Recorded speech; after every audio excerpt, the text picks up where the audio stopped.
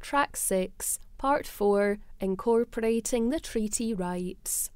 This part of the consultation sets out our proposed approach and developing thinking on incorporating the treaties, that is, the International Covenant on Economic, Social and Cultural Rights, ICESCR, the International Convention on the Elimination of All Forms of Racial Discrimination, ICERD, the Convention on the Elimination of Discrimination Against Women, CEDAW, and the Convention of the Rights of Disabled Persons, CRPD.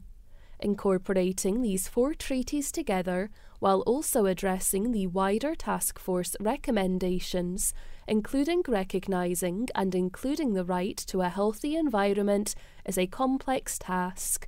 The treaties were drafted at different points in time and contain different levels of specificity.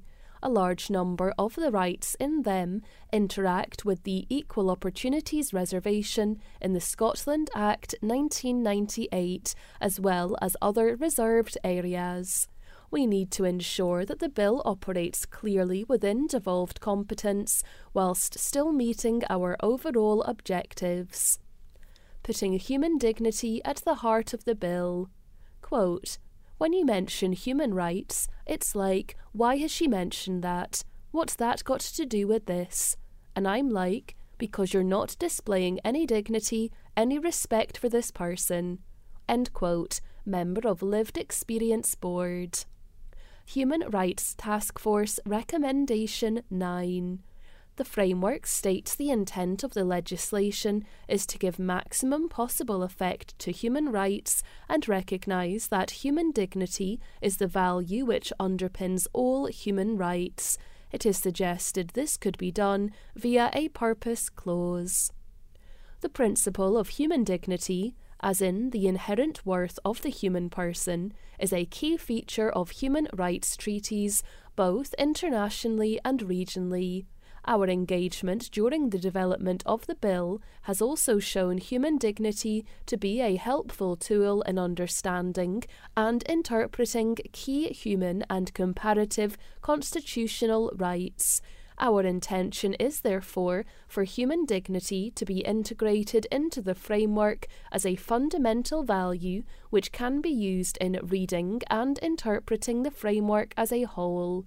This closely reflects the formulation of international human rights treaties and is intended to ensure we all have the opportunity to live a life with dignity.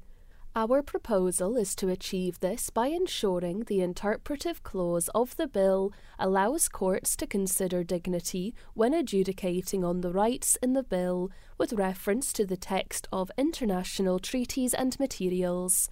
This would allow courts to consider the treaties, including their preambles, as well as accompanying guidance, concluding observations, and international jurisprudence, which would include references to dignity within these sources.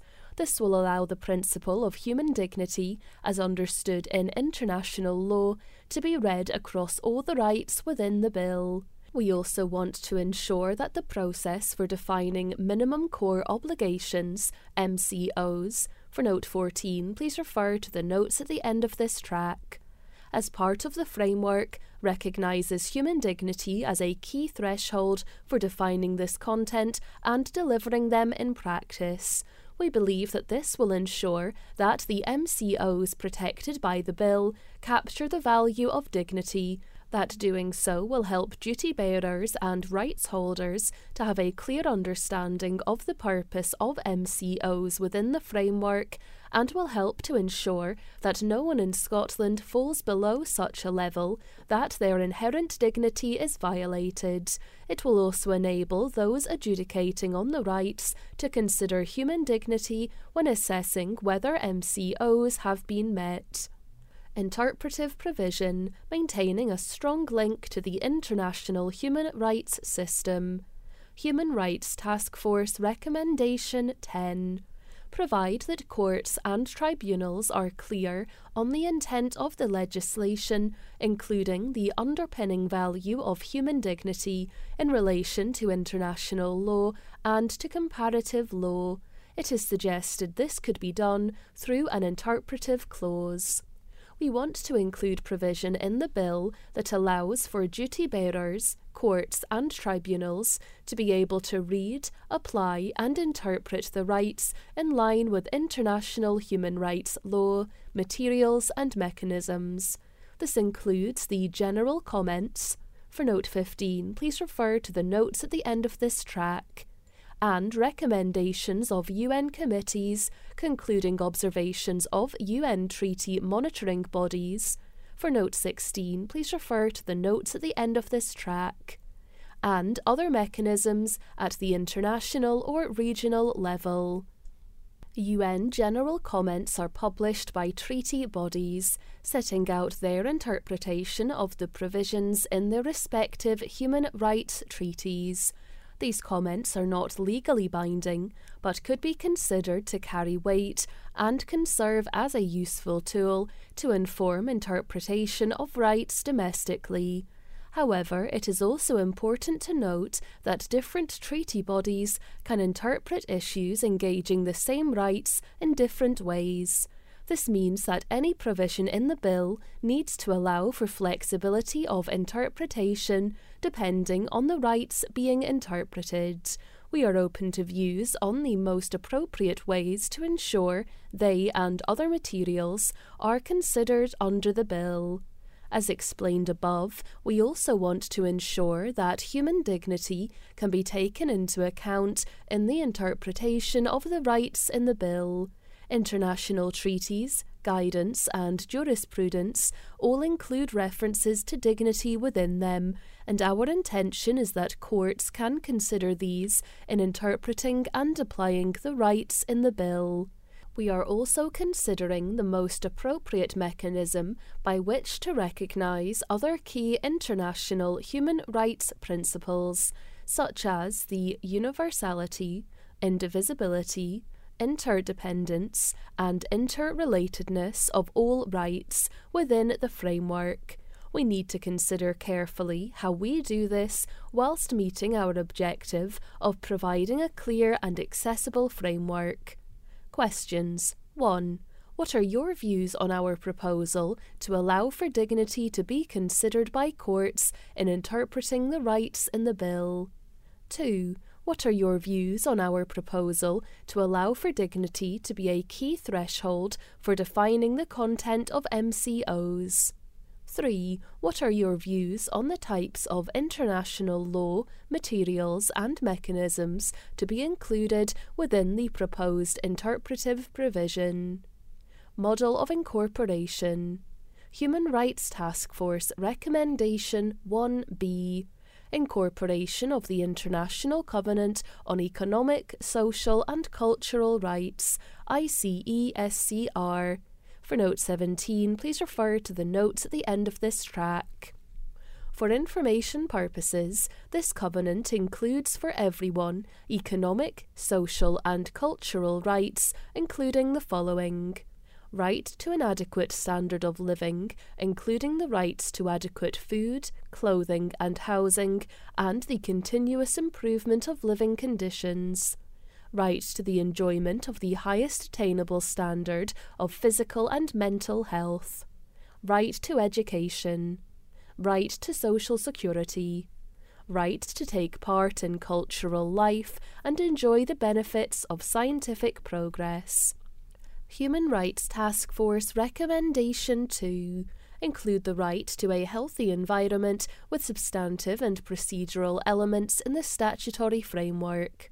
Human Rights Task Force Recommendation 3. Incorporation of the Convention on the Elimination of All Forms of Discrimination Against Women, CEDAW. Human Rights Task Force Recommendation 4. Incorporation of the Convention on the Elimination of All Forms of Racial Discrimination, CERD. Human Rights Task Force Recommendation 5, Incorporation of the Convention on the Rights of Persons with Disabilities, CRPD. We are seeking to incorporate the 4 international treaties into Scots law and recognise and include the right to a healthy environment within the limits of devolved competence, making them binding and justiciable to the extent we are able. Our overarching aim in considering how we structure the bill and the way we give effect to the rights in the treaties, the model of incorporation, is that we provide a clear and accessible human rights framework which makes a real difference to the people of Scotland. Using the treaty text, the UNCRC bill took the approach of directly incorporating text from the United Nations Convention on the Rights of the Child into Scots law. For the Human Rights Bill, we would propose taking a broadly similar approach, putting the rights from the 4 treaties into the bill using the same wording as in the treaties themselves, removing anything that is reserved to the UK Parliament. An alternative approach could be to transpose the rights by drawing together text from across the 4 treaties relevant to particular rights and amalgamating it into one expression of the right. Again, we would remove text which related to reserved matters, resulting in a single set of rights within devolved competence. On balance, we consider the direct treaty text approach is preferable. Transposing the rights in an amalgamated way creates significant risk that we could lose the meaning behind the treaties and that the bill could move away from the standards, principles and practices of international law. This would create challenges for the future interpretation of the rights, as they could lose their context as rights taken directly from international standards. A direct treaty text approach to incorporation also allows us to more easily navigate the limits of devolved competence than if we transposed the treaties. There is a need to ensure rights relating to discrimination and equal opportunities work effectively within devolved competence, which is easier to achieve using the direct treaty text approach. The majority of these rights are found in the equality treaties. A fundamental consideration for the bill is how the protections across all the treaties, which are often overlapping in nature, should be read, interpreted, and applied consistently and coherently with one another. The model we propose here is designed to help with this. We recognise that the direct text of the treaties involves detailed language which might make it difficult for duty bearers and rights holders to understand what rights mean in practice.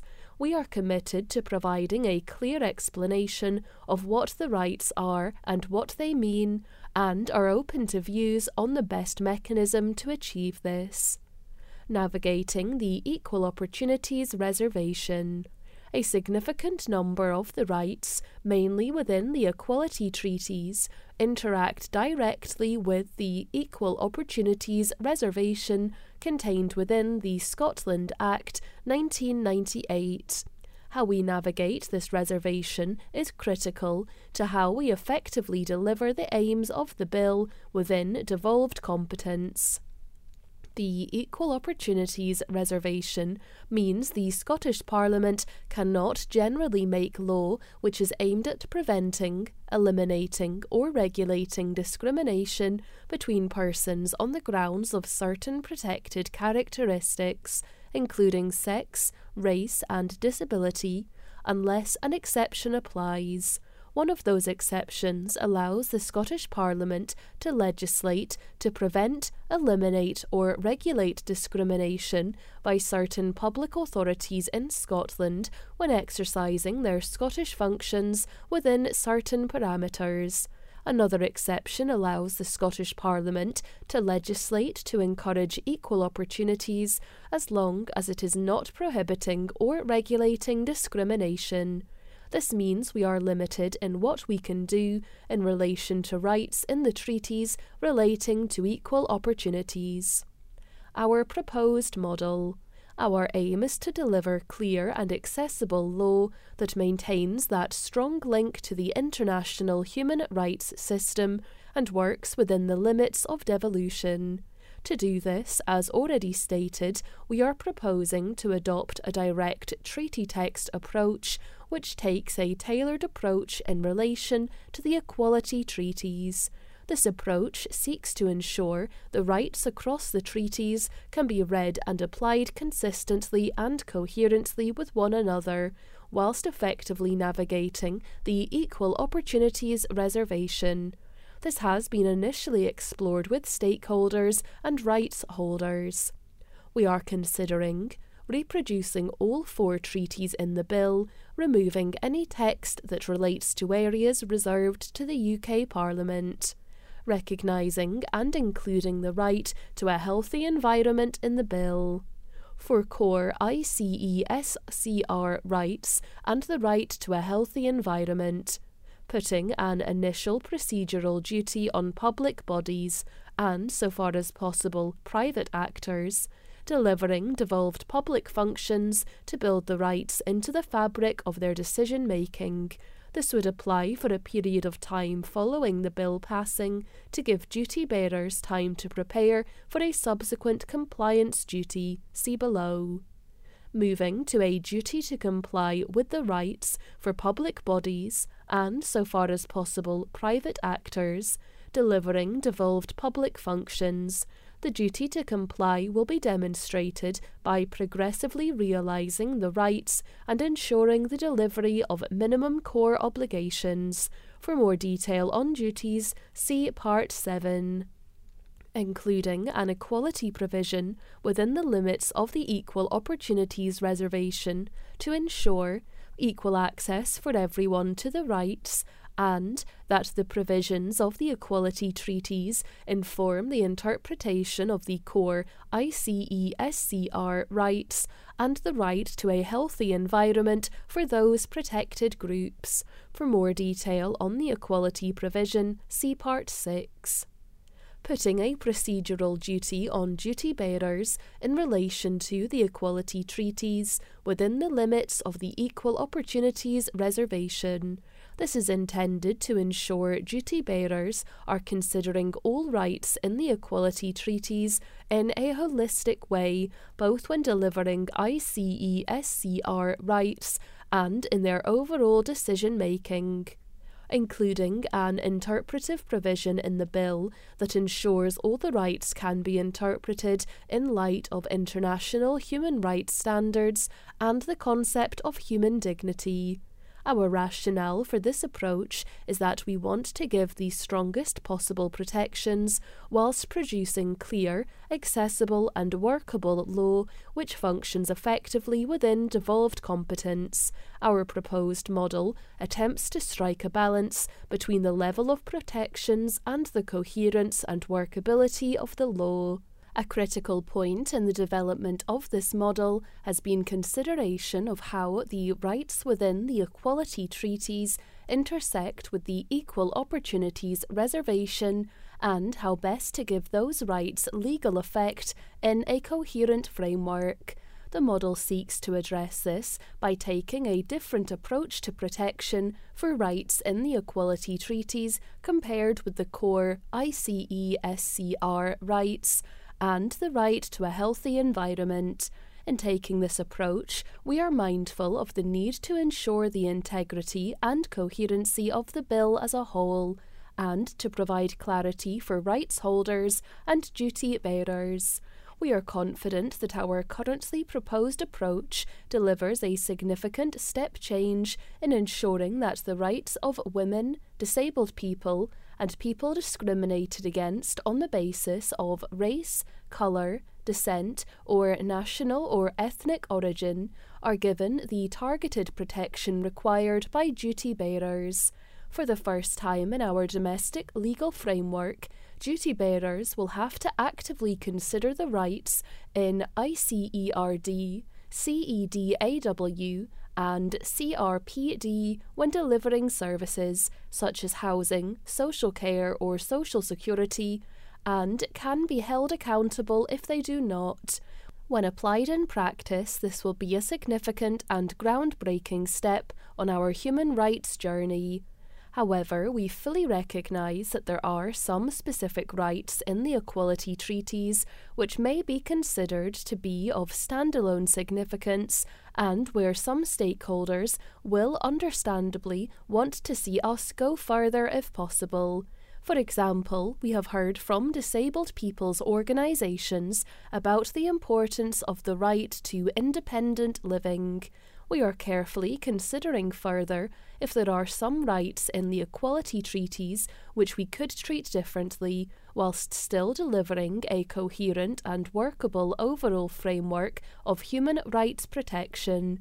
We will particularly consider this where specific rights may have standalone significance and where there may be benefits to stronger protections under the framework. During the consultation period, we will take forward targeted engagement with relevant stakeholders on this, alongside continued analysis of the carefully balanced competence and coherency considerations in relation to the treatment of these rights. Questions. 4. What are your views on the proposed model of incorporation? 5. Are there any rights in the equality treaties which you think should be treated differently? If so, please identify these, explain why, and how this could be achieved. Notes. Note 14. Minimum core obligations are the obligations on the state to ensure the satisfaction of minimum essential levels of a right. Note 15. General comments. OHCHR. The original document contains a hyperlink. https://www.ohchr.org/en/treaty-bodies/general-comments. General comments are a treaty body's interpretation of human rights treaty provisions, thematic issues, or its methods of work, also called general recommendations. Committee on the Elimination of Racial Discrimination and Committee on the Elimination of Discrimination Against Women. Note 16. UN Treaty Body Database Search for Concluding Observations. The original document contains a hyperlink. https://tbinternet.ohchr.org/tbsearch.ASPX?lang Note 17. See Part 3 for further detail about this treaty.